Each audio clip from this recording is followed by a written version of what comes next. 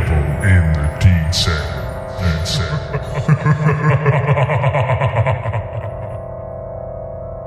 Hello and welcome to this week's Devil in the Detail podcast. I'm Rob Paxton and we're here talking all things Salford Red Devils. Joining me on the show this week, unfortunately Paul Whiteside is away keeping Britain warm, so we've got Paul Parkin to join us to talk all things Salford Red Devils on the Devil in the Detail podcast this week. Paul, looking forward to this?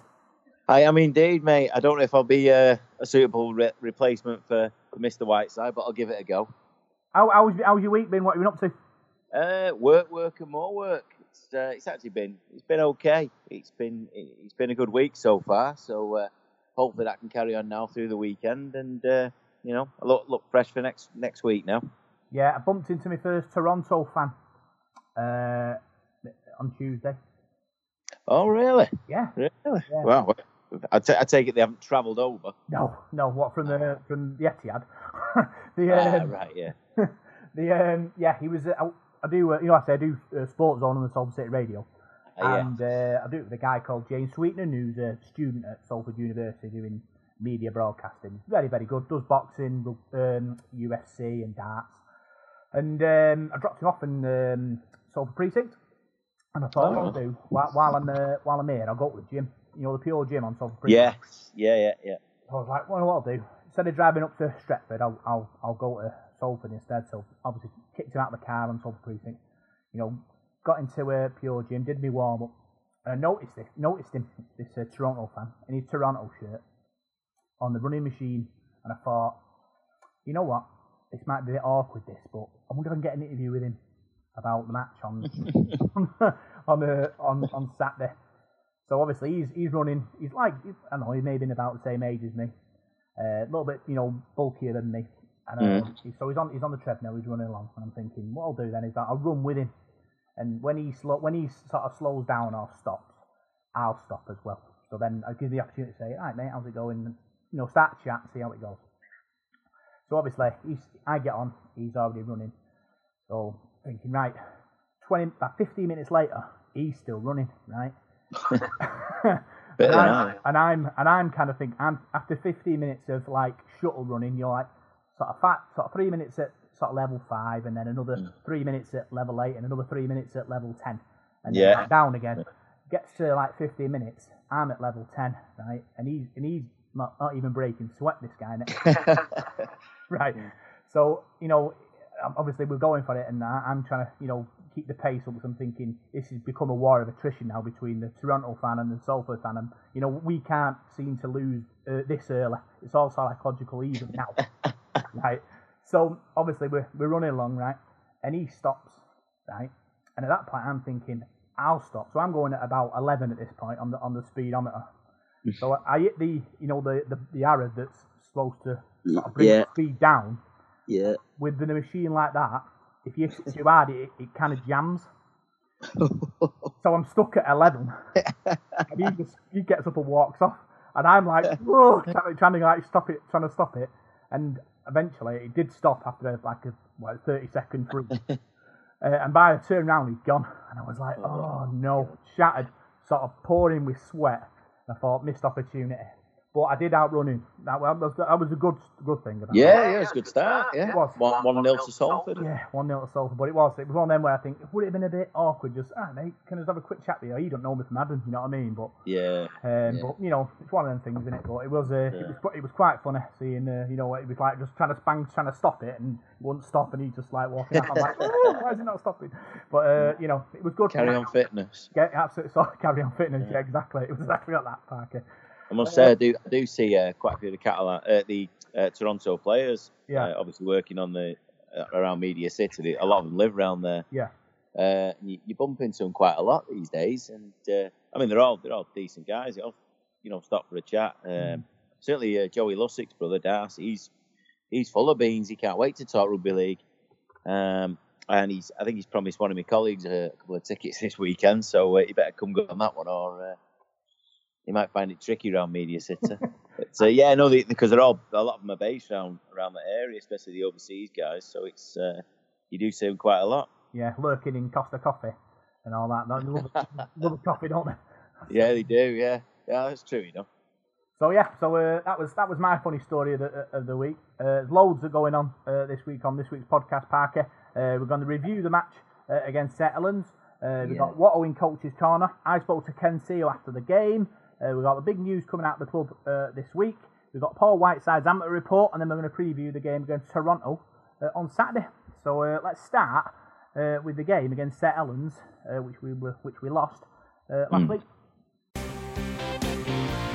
You're listening to Devil in the Detail, and this is your big match review.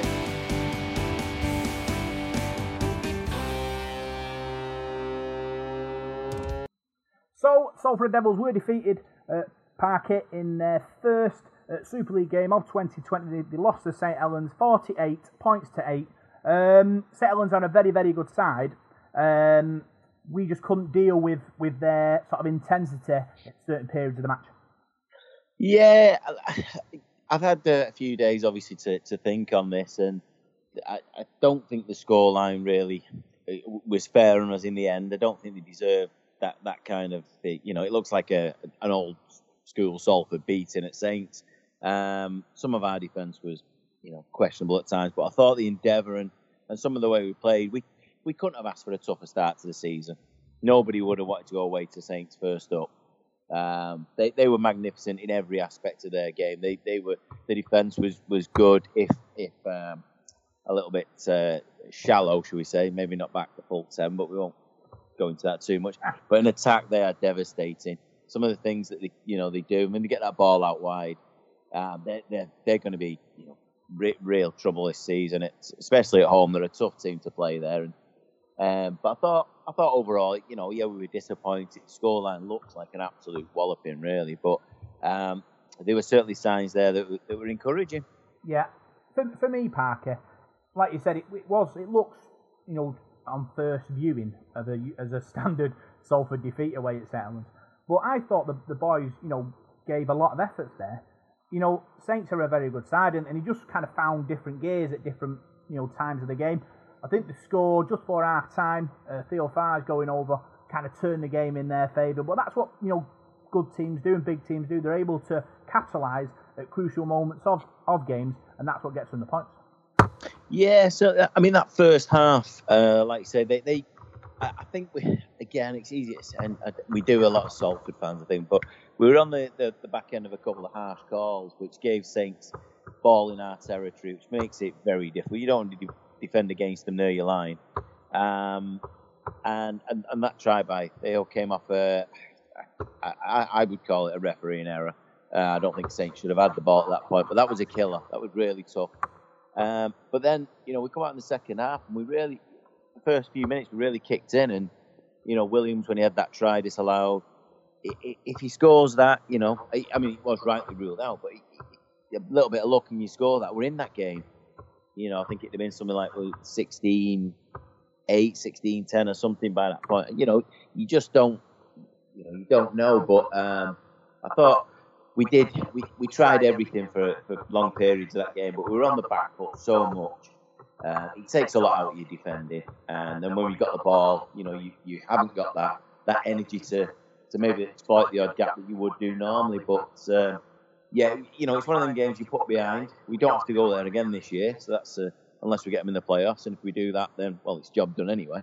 So overall, disappointing scoreline. A couple of things we need to work on, and I'm sure Watto, he knows much more than I do. He'll be doing that this week. But I'm not too downhearted. It was a tough start, and they were magnificent from woe to go. Really, they were fantastic.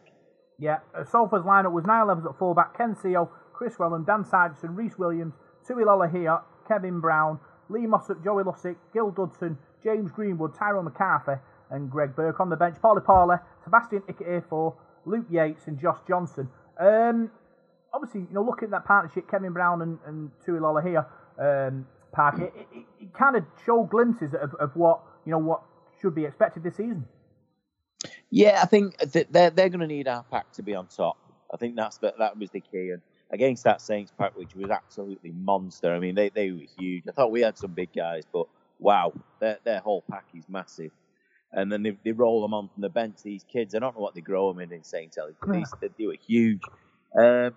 that's going to be tough for us. I mean, I think last year that's kind of the difference with a Jacko to a Kevin Brown. Kevin Brown's a controlling player, if you like, whereas if we're on the back foot or struggling something, Jackson would he generally come up with something to maybe make us a few yards or get us on the front foot, catch the defence off, make a half break himself. I'm not too certain that's the way Kevin Brown, is going to play the game. And because we didn't have a lot of ball, we're doing a lot of defending. It was tough, but I mean, I've seen enough in pre-season to think that there is something there for us. If we can get on a roll, and hopefully this weekend we can start that. But it was a tough game to do that, and if your pack aren't on top, then you're going to struggle away at St. Helens anyway. Yeah, I think it's a trap you don't want to fall into. That obviously with Kevin Brown and Jackson Hastings, two separate players, two separate styles, and you don't want to kind of fall into that trap of, well, I reckon Jackson Hastings would have done this and would have done that, when Kevin Brown's a totally different player, and Kevin Brown has qualities that Jackson Hastings didn't. So it's going to be interesting to see how the team kind of evolve in that, really. Yeah, I agree with that. I mean, you could easily say, he's not as good as Steve Nash or something like that, couldn't you? He's just that way. But I think that's the expectation of what was built up from last year. And people are probably thinking, well, why is that? But the different players are going to work in different ways. And I just think a little bit more luck in that first half. The scoreline would have been closer. And who knows, like I say, scored just after half time. Last year we went there and we were 16-0 down after about 10 minutes.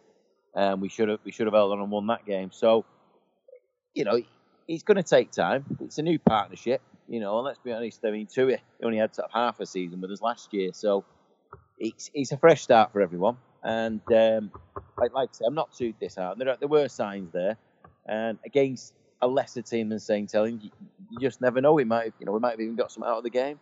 The two disallowed tries. Do you think they were rightly disallowed? One from Williams and one from Seal?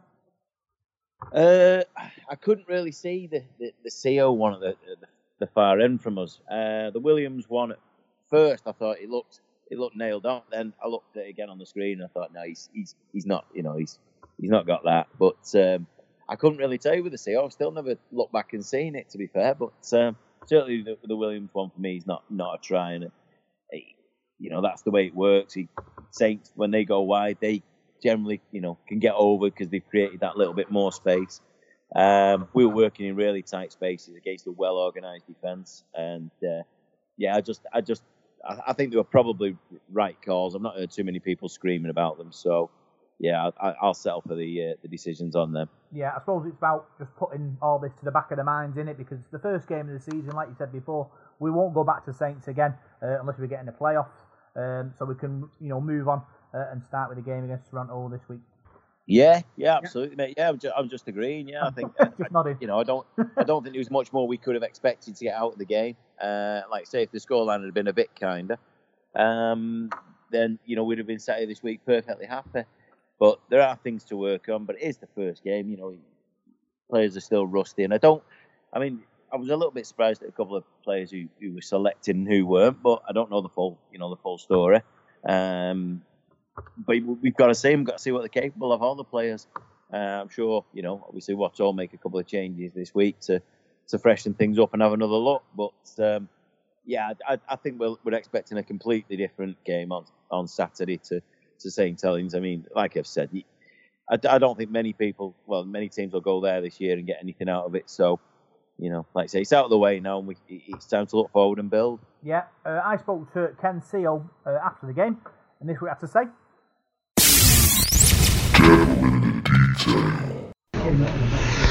So I'm joined by Ken Seal, try scorer tonight. Defeated though, talk us through it. Yeah, it was a tough one to take. It's not the way we wanted to start the season, but I think we still got a lot of things to learn. What do you take from that? Obviously Saints were white hot, but we did give them a lot of thought process in that game. We tested them, but unfortunately we just weren't able to push them. Yeah, I think I just needed to be more consistent with our plays and our position, and it's not always good defending your goal line, so we need to get on the other end and do what we do good in attack. You got one chalked off tonight as well. Very close that try, but obviously you got over the line eventually. Yeah, I did. First one was I don't know what happened there, but I'll take the second one. So at the end of the day, we just needed to capitalise on our opportunities and defend well. Yep. To Toronto Wolfpack next week, opportunity to bounce back and hopefully record our first 2 points for 2020. Yeah, hopefully we can. We've got a big week coming up, and I think we're just gonna work on what we have to and work on what we didn't do today, and I'm sure the boys will be up for it, first home game as well. Cheers, big thanks. Talks on the Sports Zone. Right, cheers, mate. Cheers, mate. Brilliant. So that was Ken Sio talking to me, Parky, after the game, and like we've agreed here, we're talking about it. We played okay. Saints were the better side, and we'll roll on for next week and see what happens. Yeah. We just need a bit more ball to work with, I think, and try and do a little bit less defending. We're still a dangerous team. We're not overly different to the way we were at the back end of last season as a team and as a formation, and I think we'll get back there. I just think it's going to it could take a couple of weeks. So if you can scrape wins as well as you go, and then build and get better like we did last year, and peak at the right time, there's no need for people to panic. I know when people see it in the paper the next day and look at the score and they'll be like, well, that's what I expect from Salford away at Saints. If you'd have seen the game, you know that wasn't the case. We weren't as bad, and I think we'll be okay. Yeah. Paul spoke to Ian Watson after the game. This is what he had to say.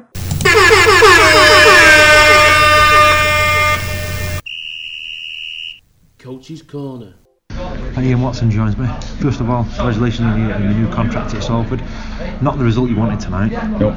I could tell by listening to you in the press conference, you're a very disappointed coach, aren't you? Yeah, 100%. We felt we've been preparing the right way to come to a champion team like Saints and put up a real good performance, and it just didn't turn out that our defence was way off the mark. You've shown glimpses tonight, though, especially in that first half. You move the ball and you look like you can score every time you've got it. You must be pleased with that. Was Saints good tonight? I mean, I watched them tonight and thought, blimey, they're going to take some beating in the competition. Yeah. Well, they won the league by 16 points last year, didn't they? And to be fair, they look like they've started off the same way as they finished last year as well. So, look, they're a good team and they're very consistent with what they do, and we need to learn our lessons from that. They've taught us a bit of a lesson of how to play the game really simple today, and kind of not overcomplicate it and turn the ball over in the right areas, and that's something we didn't do. Our last plays were terrible today, but so was our defence, and we need to be better than that. How's your approach that Toronto game next week? You're not going to make wholesale changes. I'm sure you're going to give players another chance, aren't you?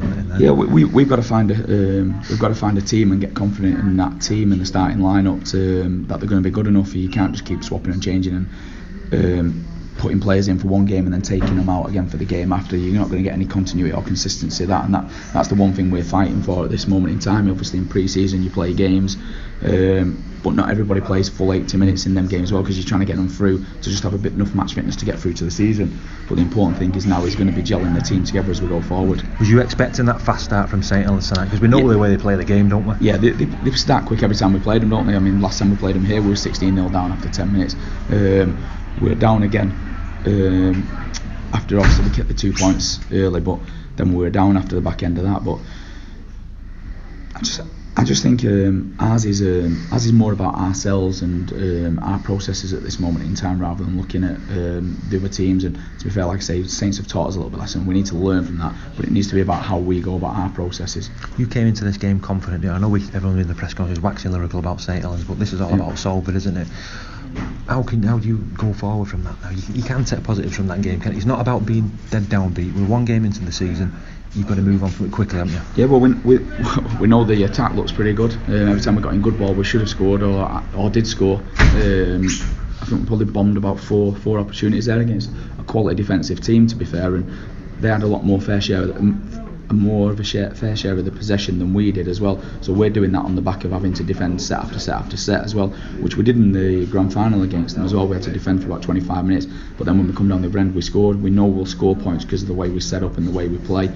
Our key thing is making sure we're good enough defensively. Some positive performances from Kevin Brown, I thought in particular. His kicking game looked really good, didn't it?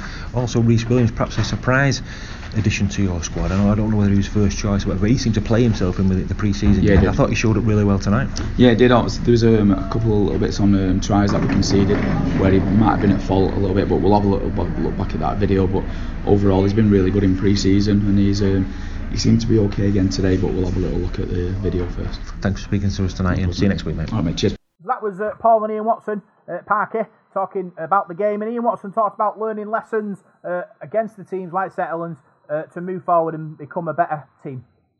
Yeah, absolutely. That's exactly what we've got to do. You've got to. I mean, Saints will have changed a few things because they've got a new coach. Maybe you don't always know what to expect when a team does get a new coach. How the style might change. You usually know what you're getting from the Saints. They play with a bit of gay abandon, don't they? The ball gets flung about. They set a good platform, and then once it goes wide, you're going to get exposed. And so it might have took us a little bit of time to work that out, but. I think overall, Watto, he knows what he's doing. He talks sense, and he'll have seen, the things that have worried him, and he'll be fixing them this week. But he'll be keeping the lads level, and just trying to work with them and just get some confidence into them. And I think the thing is with Watto, he doesn't seem like the kind of guy that panics about anything. So he's probably gone through the motions again this week, and then just tweaked a few things. Spoke to a couple of players about. Where they need to improve as individuals in certain aspects of the game. But listen to his interview. I think he's, again, he's just spot on. Every time he speaks, you listen. Yeah, I think, like you said, it's not about panicking. It's only the first game of the season. It was St Helens, the grand final winners, and we know we are a very good Super League side, and sort of many clubs in the Super League won't be able to handle a St Helens team firing like that. So it will be interesting, sort of 5-6 weeks down the line, seeing how other teams, sort of deal with that intensity, and then that might put our scoreline sort of in perspective. Oh yeah, we won't be the last team to go there this year and get a thumping. Believe me, there'll be a few this season. But again, like I say, Saints aren't going to be that magnificent every week either. I mean, I'd love to see their completion rates and everything else because. I don't remember dropping the ball too often. I don't remember him missing too many tackles. That it was just an all-round great performance from them. Yeah. And they can't sustain that every week. But we just met them on a really bad night for us and a really good night for them. I think it was about simplifying how you play the game, but playing it at a sort of super speedy and intensive level, and that's the difference. I think Saints were able to run at that higher level for longer than we were able to. Yeah, and the other thing is, look at Saints. They haven't actually gone out and signed anyone. Yeah. This is the Saints team that they know each other inside out. They've had 12 months at least together, and some of them, a lot longer, working on that. And Theo and Lomax and people like that. They've all worked together. They know the patterns of play. They know what they're doing, and they're so in control. And we're still fixing a few things, like you say, changing halfbacks again, and a few other positions in the pack, and it takes time. But Saints looked like I thought last week they looked like the complete machine, but they can't do that every week. We just met them on a bad night. Yeah. Also, I think as well. Obviously, we got beat by 48 points to 8, but I think psychologically it's better if we didn't get over 50 because obviously, Ian Watson and the players and coaching staff have targets, don't they, which they want to. Succeed throughout the season. I think probably one of them is not to get done by 50 points, probably. So to keep us sort of below 50 this early in the season gives everyone confidence on it. Yeah, and I know Watto prides himself and his team on defence. And last season, certainly the back end, again, you saw how organised we were. I think that from like the last, I don't know. I know during the playoffs we only conceded a couple of tries right through, against the best in the league. Early in the season, we were a bit weak. I remember, obviously, the early part of last season, we got a bit of a turning over at home against Leeds, who, let's be honest, they weren't exactly excellent last year, were they? So again, maybe something else for him to work on and tell the boys, that what happened last year now is gone, and you've got to keep working and improving, and get the defence right. And if we do get the defence right, I think we have got enough potency, going forward to cause a lot of teams problems. And I think we just need to sort out a few things in defence. Certainly we got caught out wide too many times the other day, leaving the winger exposed and that kind of thing. But again, like I say, it's early in the season. We'll work on that, and I think you'll see a big difference come this week. Yeah, I think what it is, Parker, the top teams pride themselves in defence. I think defence wins your championships, doesn't it, really? That's the difference when your attack looks after itself, but if you can sort of keep your defence tight, you don't have to score as many points as you might have to if your defence is a bit leaky. Yeah. Well, that's the thing, isn't it? That's what they say. Defence wins your games, and we saw it a few times. Like I say, last year our defence was unbelievable. It could just be an off night, but like I say, new players just trying to fit in and maybe losing their way a little bit, used to different patterns of play or whatever. But I'm not overly worried. I'm sure, like I say, this week we'll have a completely different outlook. And if things do go, badly wrong for the next couple of weeks, then maybe we'll have to make adjustments. But I think you'll just keep working at it. We'll be fine. We won't come up against an attack like that. So just stick to what we know and hopefully we'll get through it. Yeah, big thanks for your 3-word match reports and man of the matches. Paul Whiteside, always next week. His man of the match was Evels. Richard Martin, work to do, Evels. Paul Carney, what I expected, Evels. Niall Evels getting 3 man of the matches early doors there, Paul. Yeah, well, you'll say I submitted one. I didn't know what was happening this week with the podcast.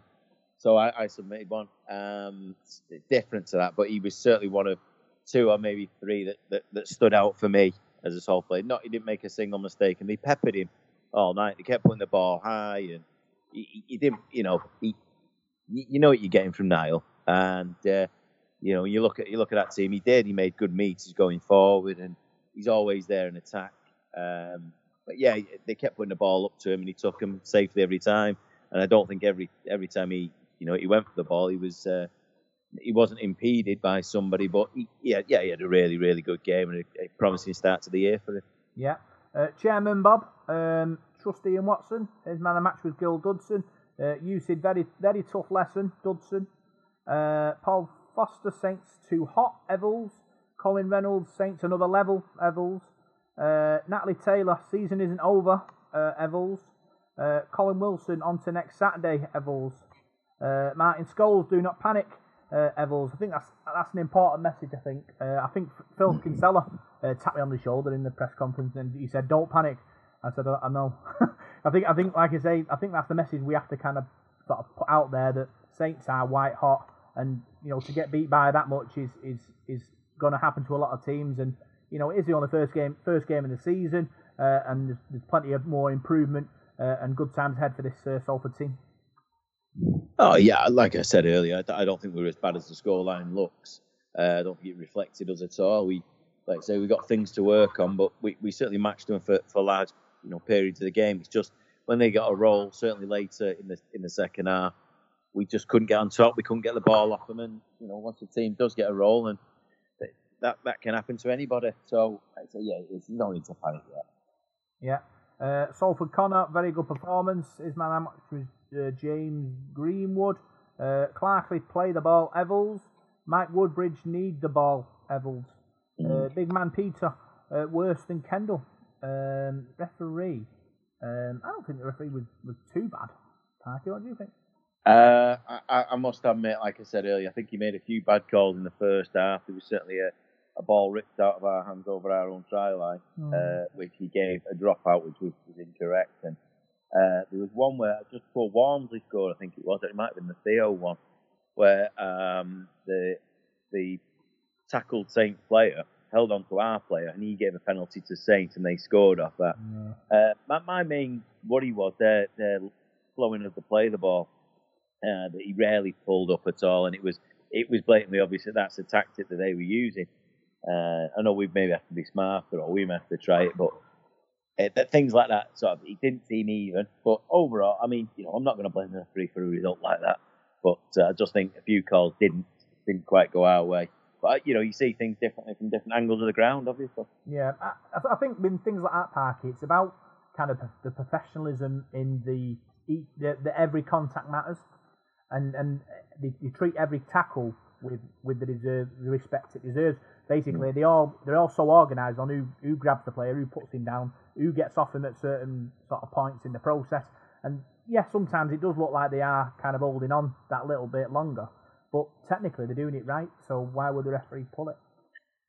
I think you're right. For me, it is. There is a little bit of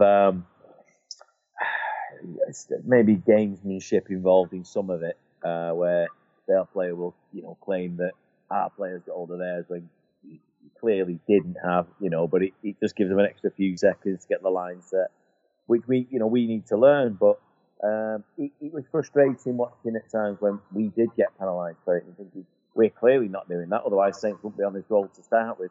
But overall, I'm not, like I say, I prefer to take the ref out of it, but I don't think he was brilliant, certainly in the first half. But after that, once damage is done, it doesn't matter what the referee does. It's how you try and, repair it, I suppose. And we just didn't manage it. Yeah, Patrick Conley, too many mistakes. Evels, Torrey Armante, need to gel. Chris Seedhouse, work in progress. Sargentson, Sparta Lightning Services, there's a plug. Learn from errors. Stephen Doyle, let's go again. Evels, Harvey Reid, it was Saints. Evels. So I think Evels got all the quite a few man of the matches there. In our first one of 2020. Interesting to see who sort of wins this year. Joey Lussick won our 3-word man of the matches last year, and he'll be in contention again. And so will Evels. Yeah, I mean, I went with, like a couple of the other guys, I went with Gil Dudson. I thought he was tireless against, like I said, a massive pack, and I think a couple of his colleagues probably didn't step up to the level that he did, and he carried a lot of weight for and I don't mean literally, but for that pack against Saints last week, and last season he was brilliant. I think he came quite close again, didn't he, last year? And again, you mentioned Joey there. It's interesting because we didn't actually have a replacement hooker on the bench as such, did we? No. Which is something that obviously last year he worked well with Tompkins getting spelled and being able to, I know he can do big minutes, but if you are an option for him, then that's the best way. And up against Roby and Saints and their pack and their interchanges, it was going to be tough for Joey. And obviously he's a marked man this year. Nobody's going to give him free rein near the try line. I know he tries it every time, but he's got a lot of tries last year. I'm sure every coach has spoken that when we're within 10 of their line, you watch Joey, see where he's going, see if he's going to try and do that dart over the line. But it'll be a tough call this year. I'm glad that Dan Sargentson got a vote in there as well. By the way, I think he's been really steady so far, and I think there's plenty more to come from him and the rest of them really. But yeah, you can't argue with Niall getting man of the match this week. Yeah, I agree with Sargentson. He's been very, very good in the minutes he's played. I think Yates as well. I think he does a lot of work, Luke Yates. So yeah, it's going to be interesting to see. Obviously, the 3-word match quotes are always kind of done just after the final whistle, so lots of emotion still flying about, isn't there, at that point? So it's usually a different result when it comes to the actual sort of player of the year later on in the season. Right? But last year was a sort of perfect example of that, wasn't it? The amount of times that certain names would come up after one game, but then be nowhere near at the end of the year. You think automatically, he'll get it, because you think of the great games that player might have had, which might be 10 games in that year. But somebody could be so consistent every week that they get in that top 3 and, the 3 votes, and they go on and win it at the end of the year. Yeah, it's going to be a proper bum fight. I reckon there's lots of good quality players in our squad, and they're all going to be, hopefully, want to get that trophy at the end of the season from us. So that's all that's the report looking back at the Saints game, Paul. What we'll do now, we'll see all the big news coming out of Salford Devils and the world of rugby league this week.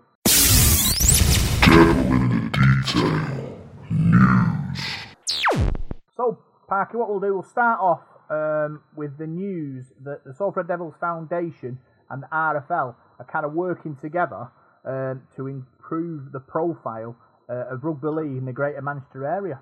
I think it's a fantastic thing going forward. Obviously, with the World Cup coming up, we need our game to be spread far and wide in the community and the surrounding areas, and I think things like this will help. Oh, definitely. I mean, it's much needed and not before time.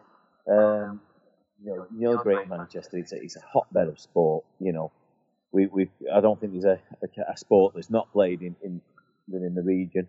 And rugby league profile isn't high enough. Even like I said earlier, working down at Media City and the Keys, you could stop 100 people and probably 85% would know nothing of rugby league or what was going on with it.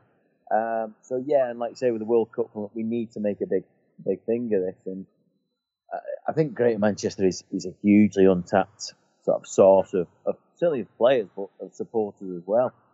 I think what you'll find in this area, when the basketball started up years ago, and then the ice hockey, and obviously the football team, and you've got the cricket, and people will go, people will follow it.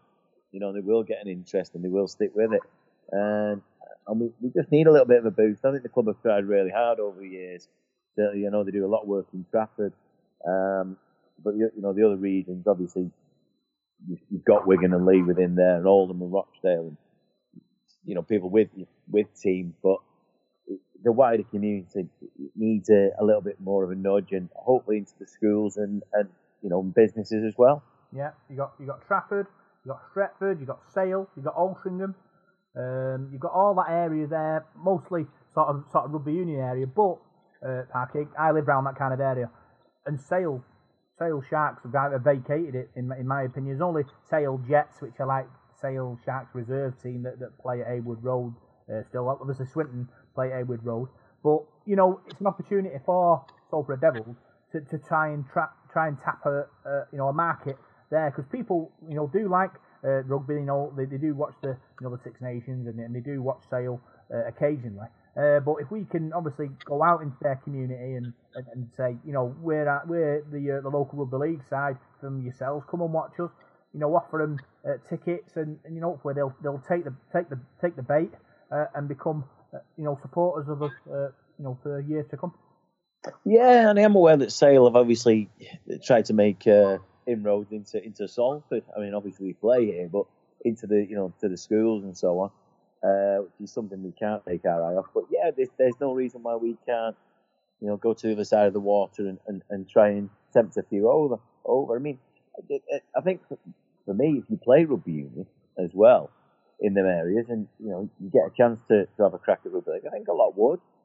I think a lot would like to have a go, and they just need to know where to go and where what clubs they can go to and how to get into it, and then a little bit more knowledge. And it's good. I'm glad the RFL are involved now, because I think they've neglected us a little bit. I would say the same probably about Merseyside as well. It seems that this part of England, this part of the northwest, has been a little bit left off the map. I know they do a lot of work in a lot of areas, and certainly in non-traditional areas, all around the Midlands and the southwest, and obviously London and so in the southeast. I've always had pretty good sort of coverage and been looked after quite well. I think we get left behind a little bit, and it's good to see that at last, the RFL are helping the club, and just hope we can get, like I said before, schools and businesses and neutrals involved and see what the impact is. Yeah, let's talk about a sort of a mini league which runs between sort of May and August for sort of new teams and new players that sort of want to get involved. So that's a good thing as well. There's an open forum on the 15th of February at the AJ Bell Stadium for people who want to sort of get involved and have ideas how to sort of help the development in the Greater Manchester area. And I think it's great. The club and, like you said, the RFL and the foundation are all kind of coming together to hopefully produce this end goal of rugby league and Salford Devils covering the whole Greater Manchester area. Yeah, and I think obviously us being in the headlines for the grand final last year as well will have woken up a bit of a few people's imaginations, I suppose, that little old Salford have got there, and it was a great, realistically, the whole day is a great marketing thing for the club and rugby league in general in this area. Everybody expects Wigan, Saints, Warrington, Leeds and so on to make these games, and we made one. I think a lot of local interest was not just here in Salford but around Greater Manchester was was kind of, I don't know, kicked into gear a little bit, and now is the time to strike. Yeah. Talking about grand final, Ian Watson had his weekly press conference yesterday, and he spoke about how he's excited about what he can see, the development, and hopefully new fans coming in to our club, and this is what he has to say about it. Great to be back in front of your home fans soon. Last year in particular really came to prominence. Yeah, brilliant. Really kind of looking forward to it. I want to see kind of the impact of what last year had on people coming through to watch us at the AJ Bell. I think that's a really important one for us. We spoke about being a top team or being a community team, and to be better we needed more people through the gates, and at the back end of the season going into the grand final we had a big following going into that. You'd like a percentage of them to stick with us now to make us a real force going forward. And do you feel as though that is sort of a barometer as to the progression of the club, not so much whether, if you were a success on the pitch, you'd like to think fans sort of come through the door, and is that, if you see the numbers go up, is that partly just as big of a success? Yeah, 100%. Last year was great in terms of a rugby side, but with the amount of people that got behind the club, local businesses, local people who've probably never been to games before and actually turned up to the grand final. I was amazed going to the gym. I don't really speak to many people at the gym, but you go in there and people saying, I'm going to the game and I'm looking forward to it, but I've never been to a game before, but it was because it was Salford and they were local. For us, it's for us to grab them and bring them here so that they actually love the game and they want to stick with the game. And while we're talking about Toronto expanding it there, we're getting more supporters in here and we're expanding it at home as well as going abroad, really. So yeah, that was the kind of the tough challenge now, how many we bring in at the weekend, but hopefully we'll bring in a lot of people and they kick us onto this bit. So Parker, that was Ian Watson talking about how he's looking forward to seeing new faces and our crowds growing. Yeah, well, I think we all echo that and applaud his comments. There are a couple of key aspects to that. The last season obviously was great, and I'm sure I think I've heard a couple of times that season tickets are up, quite a lot this year, quite sharply, which is encouraging. And but we need to continue the good work on the pitch, and as we said 1,000 times, the work off it is equally as important. This weekend's probably not the best indicator of it.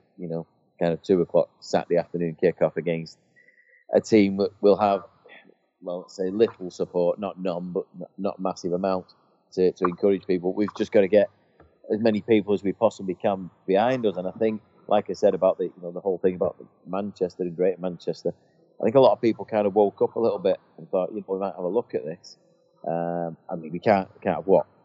I don't know, anything between sort of 10 and 14,000 at a grand final and go back to, 2,000 again. People that used to go that I knew really well have actually gone out and got season tickets themselves this year because the buzz it gave everybody in them last, few weeks of last season were unreal. And I think we can get on it now. These people might come back and come back for good. It's about riding the wave of optimism, and I think that's what we are doing as a club at the moment to grow it, and that's the ball game. At the end of the day, it's about making everybody excited about the season, and the enthusiasm grows, and everybody gets sort of caught up in it, and defeat against St Helens is the end of the world. Toronto this week, the new boys on the block, the Sonny Bill Williams effect. You're hoping people will be switched on outside our bubble to that and want to come and give us a watch.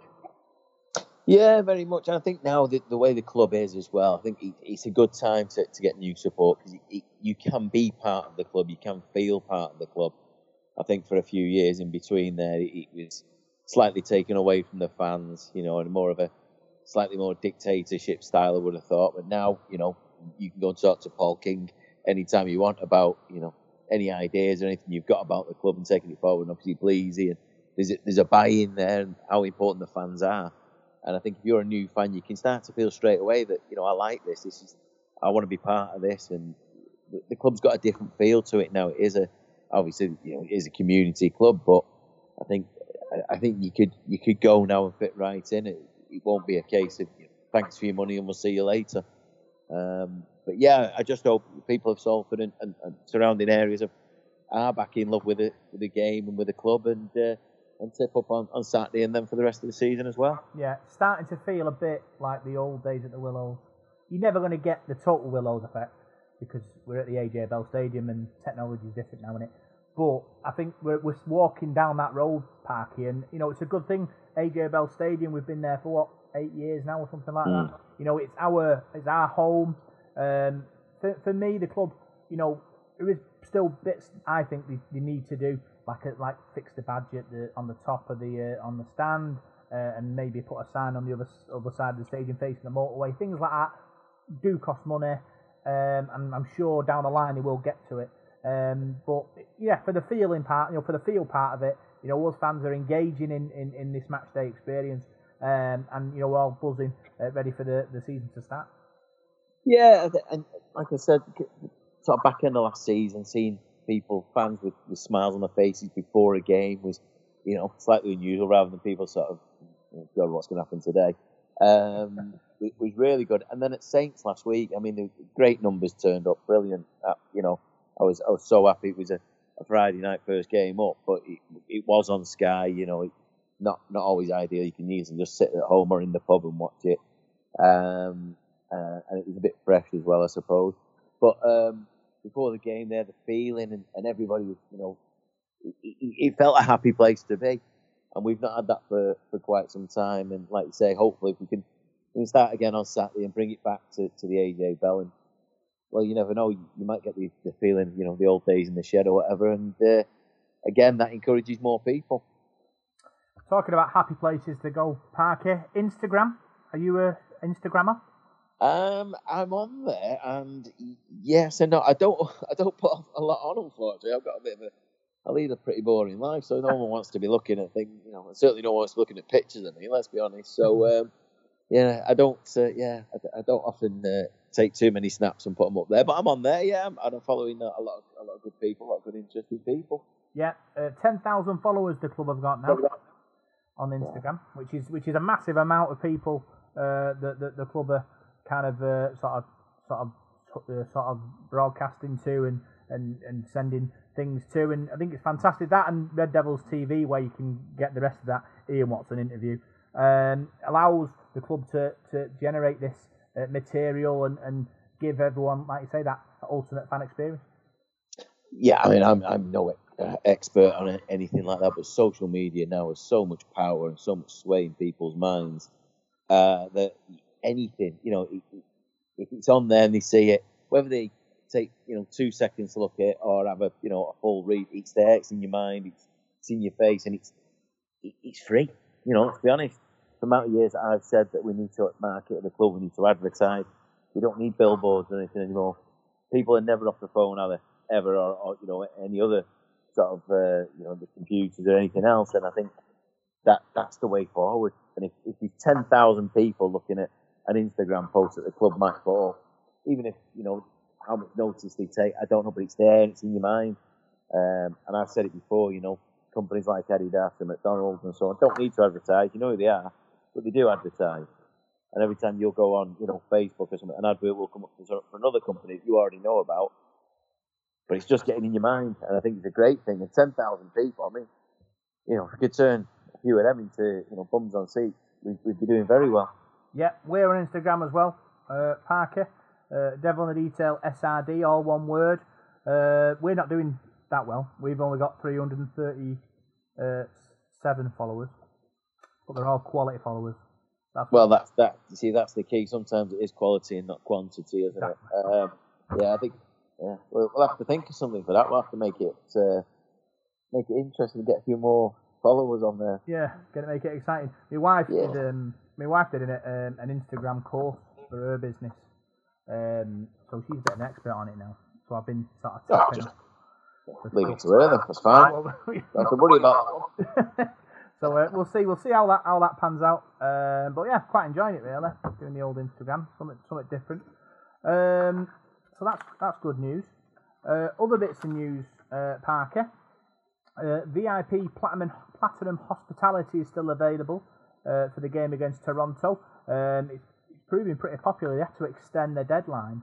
I think it was Wednesday, and then they've had to extend it to Friday to try, because there's a lot of people have got involved, and more seats have become available because I think probably the rooms got bigger now, which is great.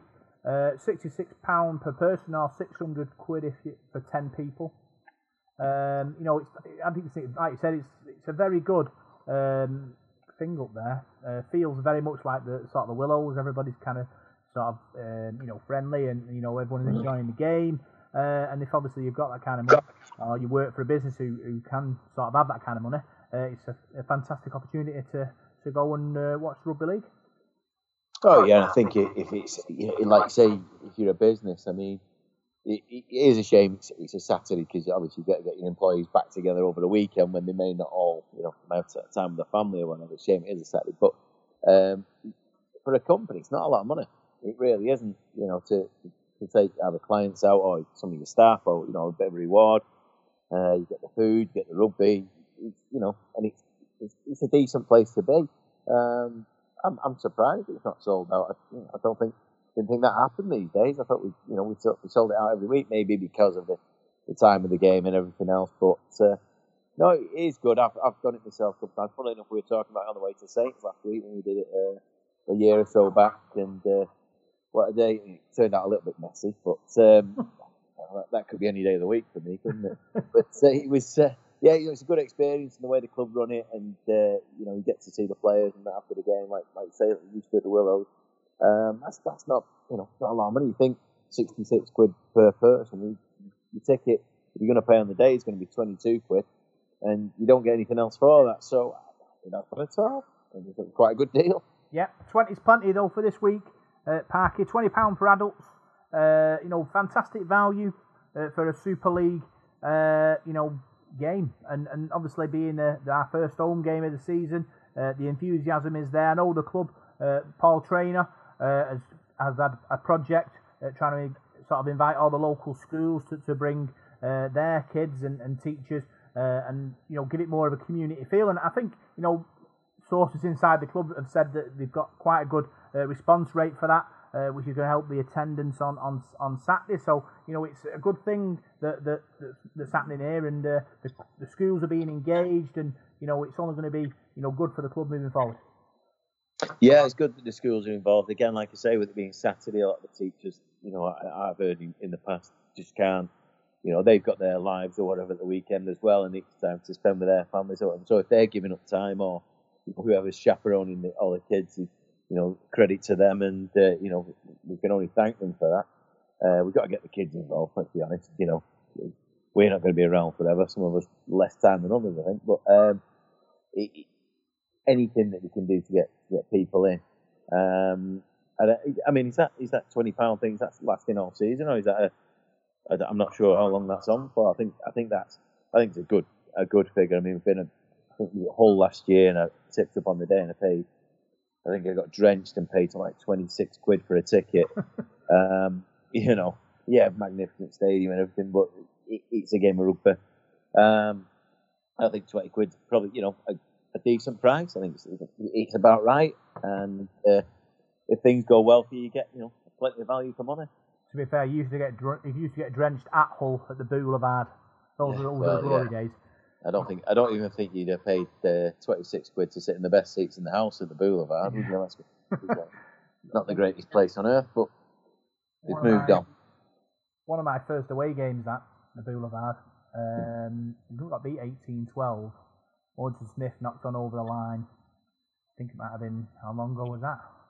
Oh, that'd be late 90s, wouldn't it? 98, 97, 98, something like that. Got over the line. I think a guy called Steve gave me a lift in his van. Picked me up on the top road in Swinton, and took me to Owen. He's like his big van. Those are the days, glory days then. Yes, yeah, we can say that again. I think one of my first aways was Hull. Strangely enough, at about some point in the early 80s, 81, 82, something like that. Wow. It wasn't pleasant then, but like I say, they moved on. They got a magnificent stadium, but looking back now, they were pretty grim times. Pretty grim. Other bits of news. Talking about reaching out to new people, Parker. They've got the video advertisements on the Regent Road again. Fantastic in the grand final. Gave our profile a boost, and they've done it again for the start of the season. Fantastic sort of video montage of tries and Salford players, and it's a kind of exciting thing that you want to see when you're sat in a traffic jam. Well, I was just thinking that anybody who's used Regent Road to get towards the Manchester Union Way or get back towards the 602 or anything like that would have spent plenty of time looking around. You'd have a lot of time to read it. I think you can put the history of the club up there and people would have enough time. Yeah. It's great. I remember the first time I saw it, I got really giddy. It was back in the last season. I was like, well, that's us, So yeah, that'd be good. It'd be good if you get one on the other side going into Manchester, and every morning people would have to see it again. But yeah, no, anything like that is brilliant. I don't know who comes up with that, who pays for that or what. I mean, let's be honest, that's pretty high profile. That the amount of people going to hit the 602 to go back that way, or I think it's a really good and very prominent. You can't miss it because obviously where it is, there's nothing around it really. So it's it is good, and let's hope they keep that up for the rest of the year, getting the games on there and anything else that the club are up to. And again, it's just one of those things, getting it in people's minds. Yeah, and it's kind of using the technology as well, isn't it? Because people talk about wanting big sandwich boards, don't they, with posters on. But this is the 2020, innit? Technology is available for a decent price to do something a bit different, and that's what the club are doing at the moment. Yeah, it'd be nice. If I don't know what I can't imagine it's cheap, but get it, more places around the city and use, like say, use that technology.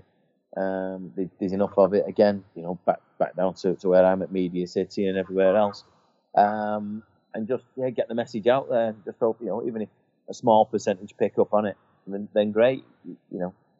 It's a no-brainer really. But that one on Regent Road, yeah, it is really good. And like I say, I probably got a bit too excited when I saw it. Yeah, talking about sort of technology though, Parker, the club have announced that they're not be printing out match day programmes for this season. They've gone on more of a sort of a digital sort of journey for us fans. Now we can sort of log on and sort of watch news as it happens really. What's your feelings on that? I know you're a big sort of nostalgic rugby league fan. Is the programme going to be missed? I've got a confession. I mean, I've probably bought 2 programmes in the last 3-4 years because they've become a little bit stale, haven't they? The words from Watto and a couple of other bits tend to change, but generally, it's the same thing. And I don't know. I used to enjoy programmes more. I mean, I've got, unfortunately, as sad as this is going to sound, I've got half a room full of them. In one of my spare rooms, and going back, 50, 60, 70 years, and I do, I used to enjoy sitting and sort of looking through and reading them, but I don't think, I think times have moved on now. I think you turn up at the game and, if you buy a program, you've got to store it somewhere. You're going to stick it in your pocket or whatever. It's not exactly comfortable, and you've got to get it in and out if you've got your wallet or, your phone or something else. I can't say a massive negative to it. I really can't. It's available online. I don't know how it works with the advertising, because obviously advertising in the programme is a massive money spinner for the club, but obviously they've already taken that into account. So we'll have to see what sort of content there is online. But yeah, it's a bit of a double-edged thing for me. I did like and used to like collecting programmes. But times do move on, and this might just be the new way. Yeah, it's kind of a sort of a double-edged sword for me, because I'm thinking to myself, programmes is a way of the club sort of generating juice. So if you're not going to sell programmes, where's the money? Where's the money coming from? Mm. But the club have decided maybe that to print out, let's say, 3,000 programmes and only sell 1,500 of them, you're not making enough money to make it sustainable. Yeah. Yes. You know what I mean? I have no facts on this. I have no stats on how many programs they actually sell, but I have a feeling that they probably have to. You can't buy. You probably have to buy, I don't know, 5,000 of them to make it to make it cheap enough to sell them at a decent price. Yeah, I think that's, you'd have to look at the the cost implications. I don't know, but it's not just like somebody's time compiling the whole program, putting everything together. It is much quicker now to do online. Otherwise, you've got to type it all out anyway, and then send it to to the printers while they do it, and then get delivered. And I suppose the other thing is there an environmental impact on that? We're not printing stuff. We're not using vans to drop stuff off or anything like that. I suppose again, I think it probably is the way forward. I suppose the thing is that you can get it on your phone. You can sit in the pub after the game or before the game and have a read of it anyway. I think looking forward, it'd be something you miss if you're somebody who goes out and gets autographs from the players or get them to sign the program or something like that. You're not going to be able to do, but you just got to come up with a new way of replacing that for people. Yeah, we'll have that Greta Thunberg sort of walking around the pitch next, doing our bit for the environment, getting rid of the programs and that. Well, I think I think it's great. Obviously people really sort of enjoy that, being able to hold that physical program and sort of memories kind of sort of attached to that. That's what we're in 2020, aren't we? When it's printed, it becomes out of date. Any more stories after that, the program becomes out of date. So this way, they can be updated online automatically straight away. So programs are never out of date then, are they? Plus now we've got Red Devils TV as well. The fantastic content on there. Us fans, we were crying out for this for the last 15 years, and now it's here. So it's a fantastic thing for the club, and hopefully us fans will engage with it and allow it to grow. Yeah, I think if you probably weigh up how much time, as I said earlier, you spend online and looking at your phone and other things, it's more time than you would to have to sit down and flip through a program. I would presume it's. Yeah, I can see the sense in it. I really can, and I don't know the financial impact or the club will have weighed this up. We're not talking about silly people. These people have worked this out, and even if they trial it and they don't think it's worked, it's not been successful, then they can go back and we've lost nothing. But yeah, just let's give it a go, eh? Let's see where it goes. Yeah. Other bits of news, Parker. Our former chairman, John Wilkinson, was 75 yesterday. Great chairman for us all them years ago, and happy 75th birthday from the boys on the Devil in the Detail.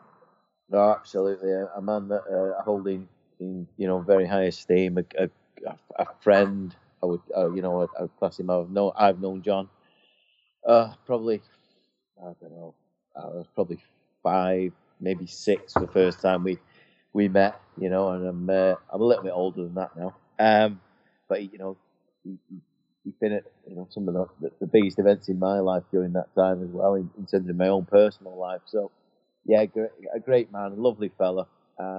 He did what he could for our club for the best part of 30 years, really, didn't he? And it's a long time to put your money in and your heart and your soul and give up other things, put family in the back burner at times just to keep the club running. And a great man, and huge happy birthday from everybody.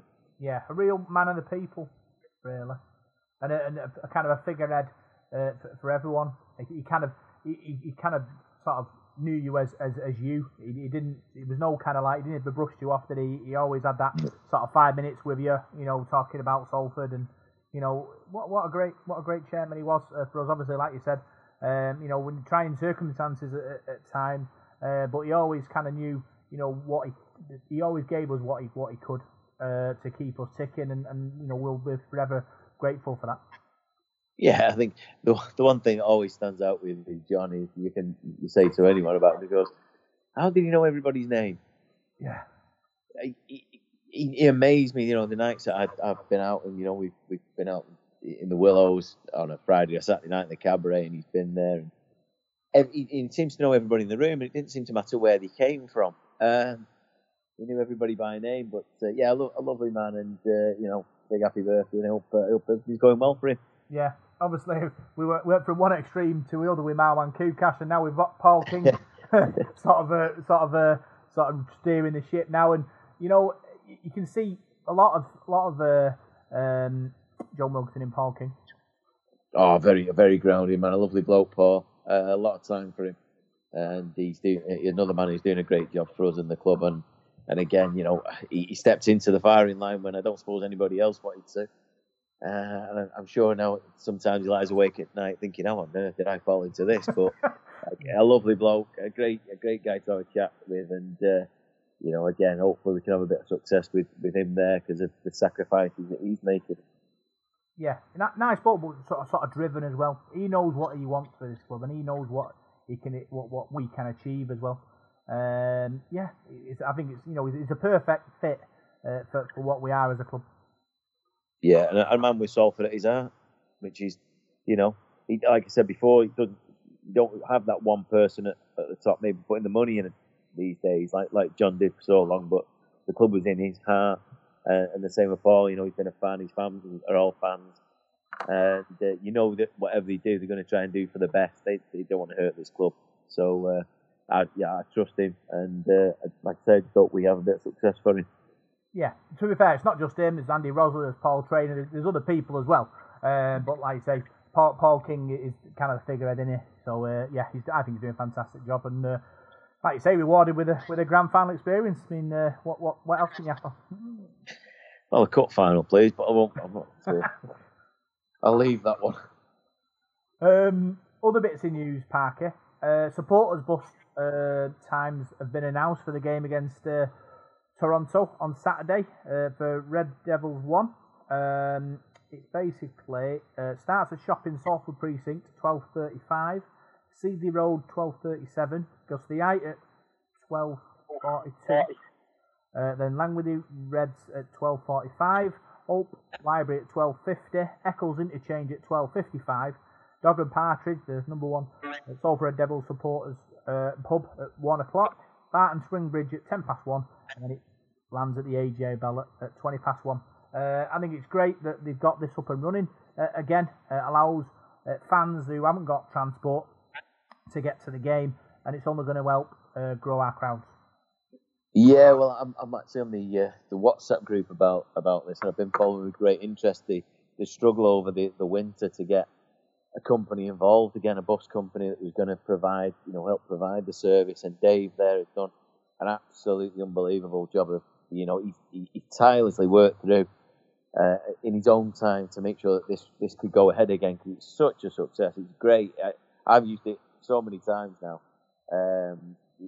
It's brilliant, and for somebody to do this, and he's put his own time and effort in, and he's got it back up. And this, I hope people use it. I really do, because it is great service. It goes all around. It drops you off after the game, wherever you need to be.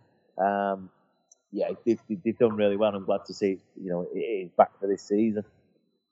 Yeah, and that's what you want. You want fans to be able to get to the game, and the supporters trust and the club are all working together to make that happen. And that's the important thing. That's the thing we're all kind of excited about. People all working together to make the club a better place. Yeah, that's what I was saying before about becoming a fan. That you can be part of the club. You can put something in. You can get as involved or not as you feel, but that chance is there now. It's not a closed shop. It's not for years when Shirley and Ian and myself and people like were involved with Forever Reds. It seemed at times once we'd moved to the new stadium, it was kind of a little bit closed. I think it was always going to be more difficult for the club for the fans to have that impact. But now that's open, it's a two-way thing, and the supporters trust and the actual club are working together on so many things, and it just shows what you can do when you work together. Yeah, that's what it's all about. I suppose it's about engaging. Everybody's sort of super excited about it, and we know that this club is in a really good place at the moment. Us fans are all kind of really excited about it, and it's only going to go one way, and it's up. Yeah, fingers crossed. And like I say, let's work off the back of the success we had last season, and we just got to encourage more people to get involved. That's the main thing. But no, we've got some good people working for us at this club, for the club, and for the trust, putting their own time and money into things. And again, just wish them massive success in whatever they try. There is another bus as well. I can't find the link for it. I think is it the Royal Oak in Earlham? Is that? Yeah, isn't it the one in Boozetown? Boozetown, that's it. Yeah. That's a big Salford supporters club these days. Bit of a plug, as there's a slight family connection with the ownership of the pub, so I'll just give it a nod as well. But there is. There's a bus going from there. Yeah, I think they're looking. Obviously, if people want to use that, you have to go in the pub. I think the pub is running it now. Yeah. If you live round there and you think, well, I'll use the bus, go and book your seats on the bus in the pub. Well, if you have to go in a pub, I mean, what a sacrifice that is. Yeah, what a sacrifice. The levels you have to go through, Paul, to follow this team. Oh, it's terrible, isn't it? So leads you to drinks us down. Yeah, unbelievable. I think what it is, I think our sort of role and the rugby league media's role, and people who broadcast and stuff, it's about talking the game up, about sort of building these stories, the positive stories in the game, building excitement in every game.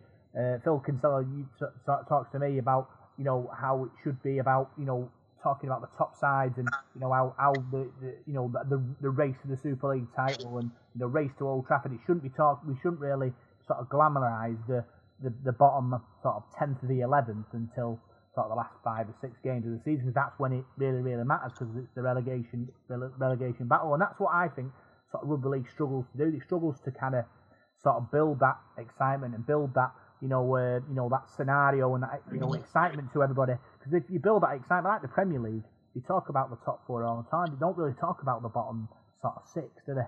And a lot of people in the Premier League get excited about that. Fans get excited about the journey and the excitement of it all. And I think we can learn from that, this season and beyond.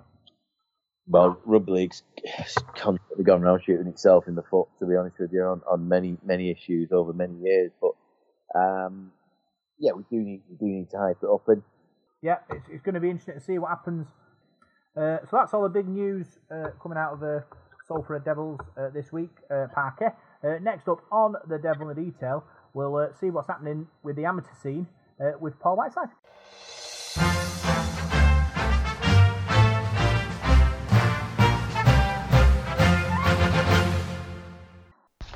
Right, well, here is this week's Devil in the Detail amateur report. It's another busy one again. There's quite a bit of professional rugby league in that as well, with the Challenge Cup, and I'll also give you the reserve grade scores as well. But we'll start off with Student Rugby League. Salford went down 26 points to 10 in the Northern Conference Cup at home to Leeds Trinity. That was last Wednesday.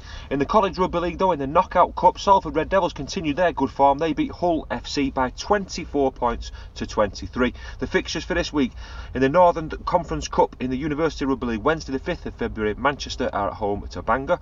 In College Rugby League, in the Premier Division, Hull FC face Salford Red Devils, Furness play Hotwood Hall, and in the North West Division 1, the Salford Red Devils A are away from home against Wigan Warriors. In the Youth and Junior League, there's some fixtures this coming weekend. In the Cup, Under-18s Round 1, that's the Barla National Youth Cup. It's Folly Lane against Sheffield Hawks, and West Horton Lions play Orrell St James. In the Under-16s, Saddleworth Rangers play Siddle, and in the Under-14s, it's Orrell St James against West Horton, and the Rochdale Mayfield Mustangs are at home to Thettle Heath Crusaders. We'll turn our attention to the newly Salford reserve side. We've got all the results from the reserve league. It was Huddersfield 52, London Broncos 12, Hull FC 20, Bradford Bulls 18, Hull KR 26, Wakefield 22, Warrington 48, Newcastle 0, Widnes 10, Wigan Warriors 52, and Salford Red Devils were beaten 24 points to 22 on Saturday afternoon at Ruskin Drive against St Helens. The Salford Red Devils team lineup was Jamie Abram, David Jones, Ed Chamberlain, Elliot Keir, Kristen Inu, Alex Smith, Chris Atkin, Chris Worrell, Connor Jones, Connor McMallen, Ryan Lannon, Jack Ormonroyd, Henry Davis, and the subs were Connor Davis-Aspey, Joe Digby, Tom Billington and Tyler Brown. Salford's try scorers in that game were Ryan Lannon, Alex Smith, Elliot Keir and Joe Digby. St Helens did go into a 12-point lead. Salford got the scores back to 12, but St Helens just pipped them in the end. It was a thrilling contest actually. I saw quite a bit of that match on Saturday. The fixtures for this coming weekend: Saturday the 8th of February, a 2 o'clock kickoff. It's Newcastle Thunder against Salford Red Devils. Widnes Vikings play Castleford Tigers. On Sunday, London Broncos face St Helens. Wakefield play Leeds. Wigan play Hull. And on Monday, it's Huddersfield Giants against the Warrington Wolves. Well, this coming weekend sees the return of the Challenge Cup. It's the third round. Most of the games are played on Sunday, but I'll give you the full fixture list for this weekend, including the Super League first. On Thursday night, it's Warrington Wolves against St Helens. That's a televised game at 7:45. On Friday, the 7th of February, Castleford Tigers play Wigan Warriors at 7:45, and it's the Hull derby between Hull FC and Hull Kingston Rovers. That's a 7:45 kickoff live on TV. Salford Red Devils play Toronto Wolfpack Saturday, the 8th of February, with a 2 o'clock kickoff. Also on Saturday, Leeds Centurions at home to Sheffield Eagles at 3 o'clock, and Toulouse Olympic play Oldham at 5 o'clock. In the Coral Challenge Cup on Saturday, the British Army play Ince Rose Bridge. That's a 2:15 kickoff. Lee Minor Rangers play Bentley at 2:30. At 12:30, Rochdale Mayfield play North Wales Crusaders. Siddle play West Hull at 2 o'clock, and Thornhill Trojans play Doncaster at the Tetley Stadium in Dewsbury at 2 o'clock. On Sunday the 9th of February, Huddersfield Giants play Leeds Rhinos. Wakefield Trinity play Catalans Dragons. And the Betfred Championship on Sunday, it's Featherstone versus Halifax. London Broncos against Whitehaven. Swinton Lions are at home to Dewsbury Rams. Widnes Vikings play Batley Bulldogs. York City Knights play the Bradford Bulls. And in the Challenge Cup third round on Sunday, it's Barrow against London Scholars, Hunslet against Coventry Bears, Keighley Cougars against Newcastle Thunder, Rochdale Hornets are at home to York Acorn, West Wales Raiders play Underbank Rangers, and Workington Town play West Bowling. So that's the third round of the Challenge Cup. Don't forget, in the fourth round, the Championship sides enter there. I'll give you the scores from the Super League at weekend. In round 1, it was Catalan Dragons 12, Huddersfield 32, Hull Kingston Rovers 30, Wakefield 12, Leeds Rhinos 4, Hull FC 30, St Helens 48, Salford Red Devils 8, Toronto Wolfpack 10, Castleford Tigers 28, and Wigan Warriors 16, Warrington Wolves 10. In the Championship, Batley Bulldogs 18, Featherstone Rovers 38, Bradford Bulls 14, London Broncos 18, Dewsbury Rams 10, Leeds Centurions 36, Halifax 18, Sheffield Eagles 17, Oldham 6, Widnes Vikings 36, Toulouse Olympic 22, York City Knights 10, and a terrific win for Swinton. They won on the road at Whitehaven by 14 points to 0. That's all I've got for you this week. I shall see you on Saturday for Salford against Toronto. Take care, have a good week.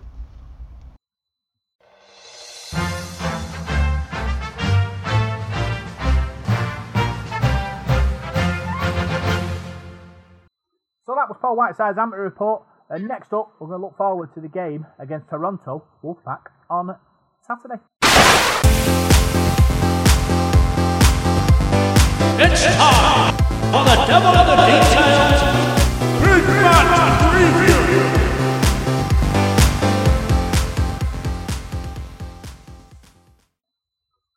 So, Salford Devils' first home game of the season against the Toronto Wolfpack. Super excited at Parker, back at the AJ Bell Stadium.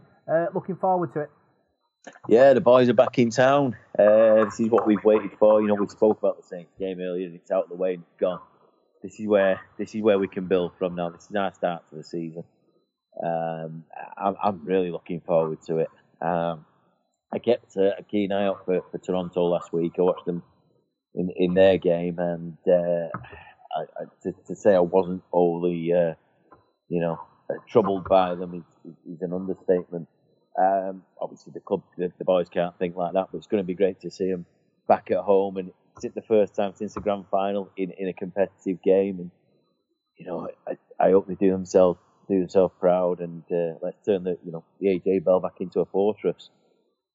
Yeah, obviously the Toronto Wolfpack, making big headlines. In the off season, even since their existence a few years ago, Canadian club, signing all these top players, kind of coming up through the leagues, kind of first real test this season against a sort of a full-time outfit every week.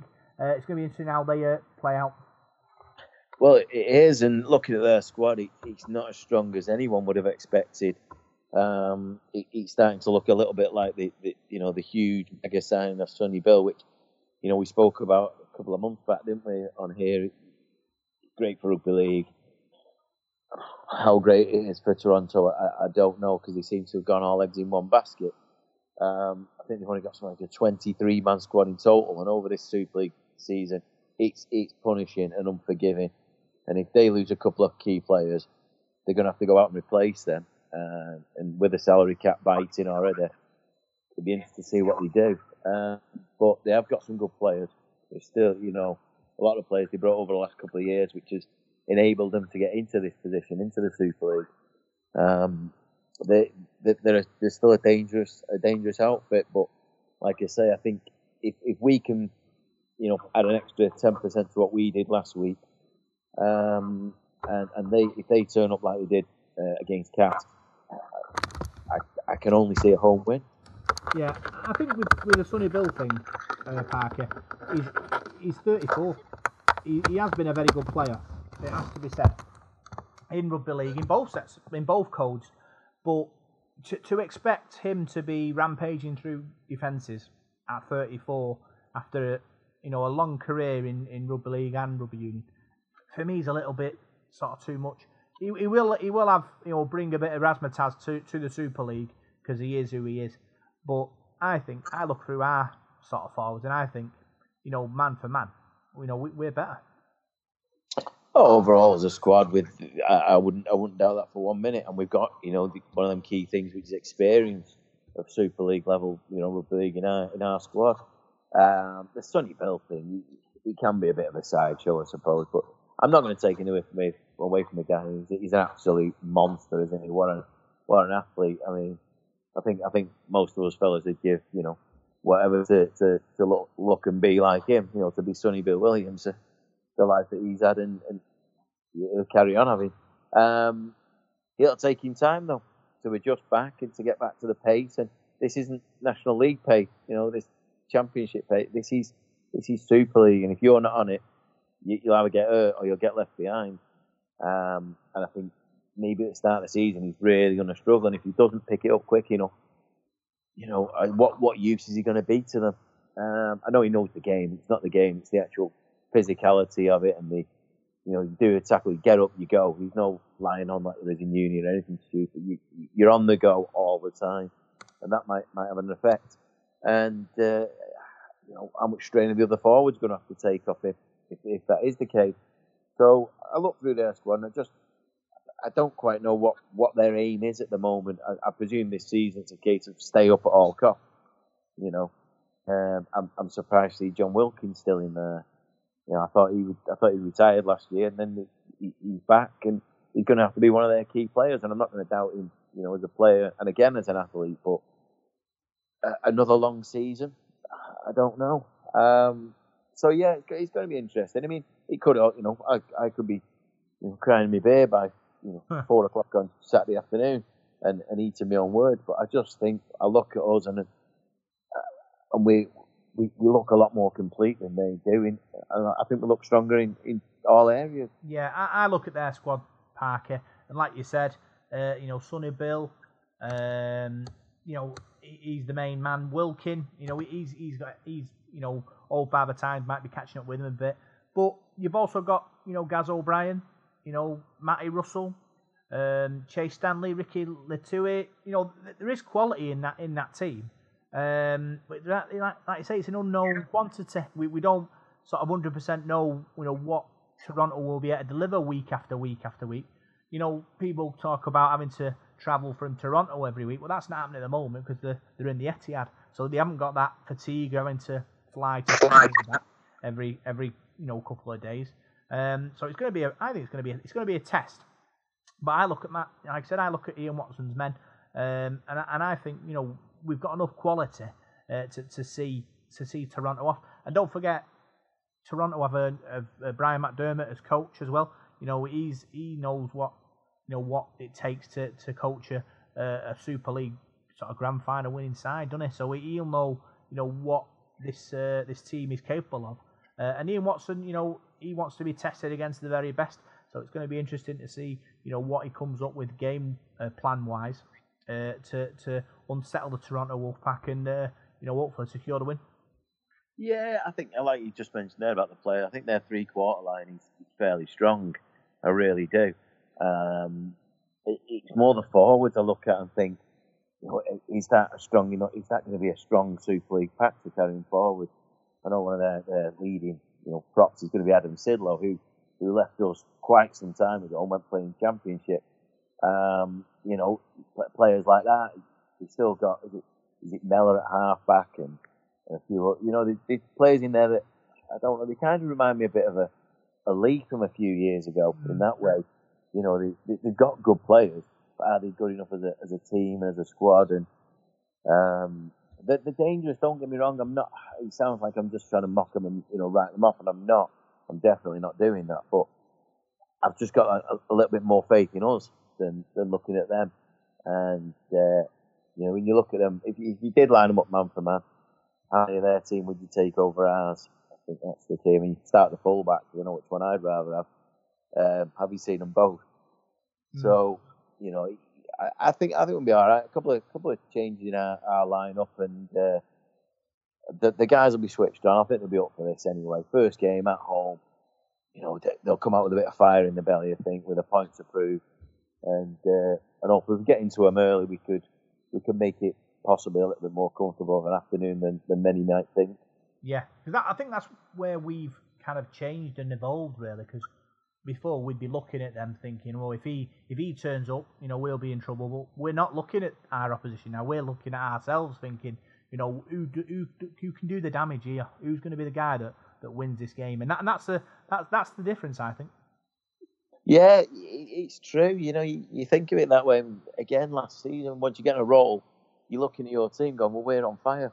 Who can beat us? Who do you think will beat us? And yet parts of last season it wasn't quite like that. You did turn up at the ground looking, he's playing for them this week. That's a bit of a worry. It doesn't matter now. I think, as we saw last season, our best could compete with the best, and that's the way we can look at it now with a degree of confidence and comfort, and just focus on us and how we're going to cause them problems. And that's they're coming to our place. It's going to be tough. Not many teams get it easy at the AJ Bell. They'll keep the lads up this week to get them, pretty much. This is where we need to be. If we can put a marker down against these, we've got a lot of home games coming up. Let's get off to this good start to the season, get the points in the bank, and then we can look forward for the rest of the year.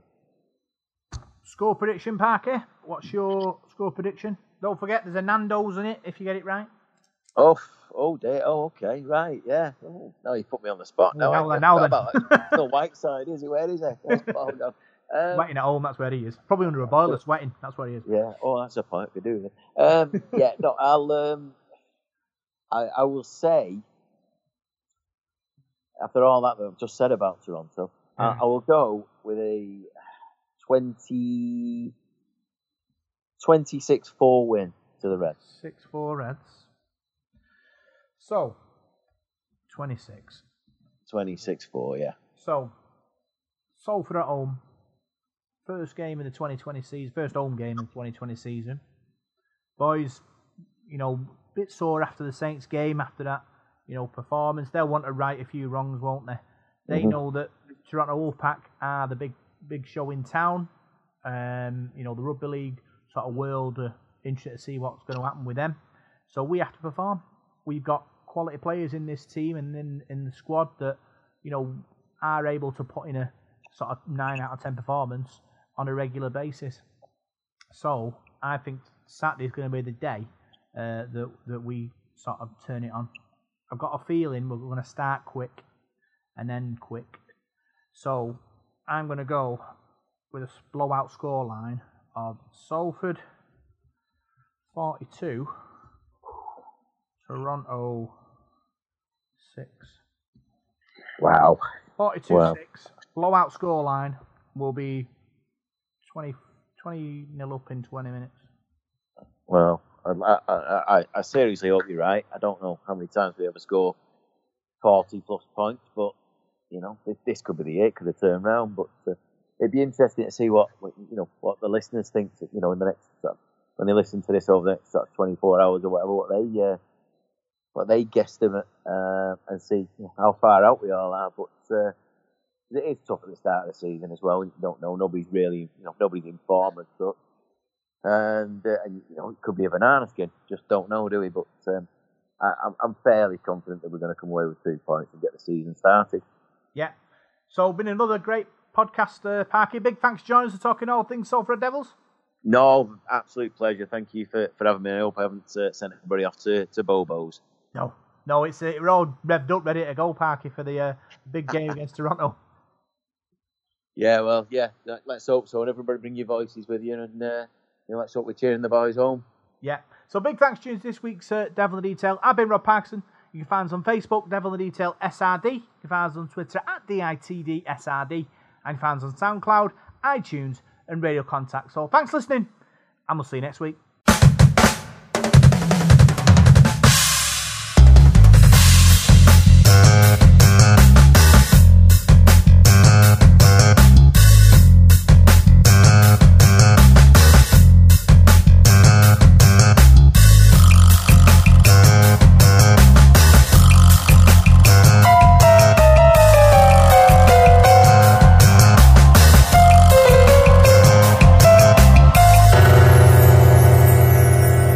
Devil in the Detail.